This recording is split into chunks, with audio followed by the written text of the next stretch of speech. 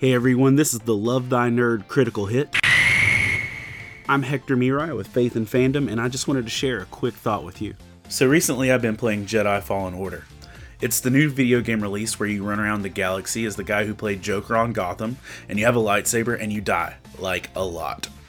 It's a solid mix of Tomb Raider, Assassin's Creed, Dark Souls, and Star Wars.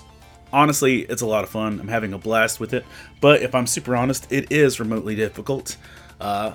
And who knew that saving the galaxy would be a hard task, but whatever.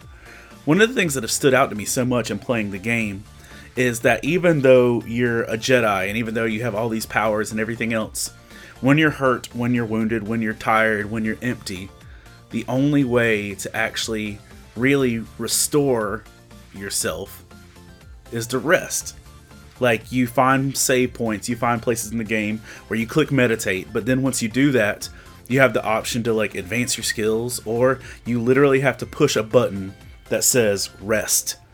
And I think that's so great because honestly, most of us are terrible at resting. We don't do it, we don't follow through with it, we don't rest the way we're called to, and we end up like me playing Jedi Fallen Order. You're running around barely limping through because you haven't taken time to rest when you need to. Rest is important. Literally, Jesus took naps. So it's something we need to be familiar with. But in Matthew 11:28, we see this scripture.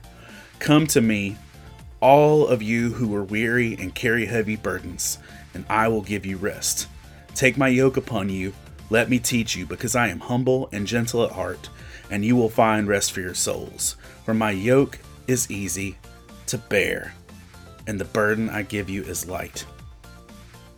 Just like your Ginger Jedi in Fallen Order, and just like you on a daily basis, you need to rest so that you can find healing, so that you can restore who you are, so that you can do this. God commands us to rest.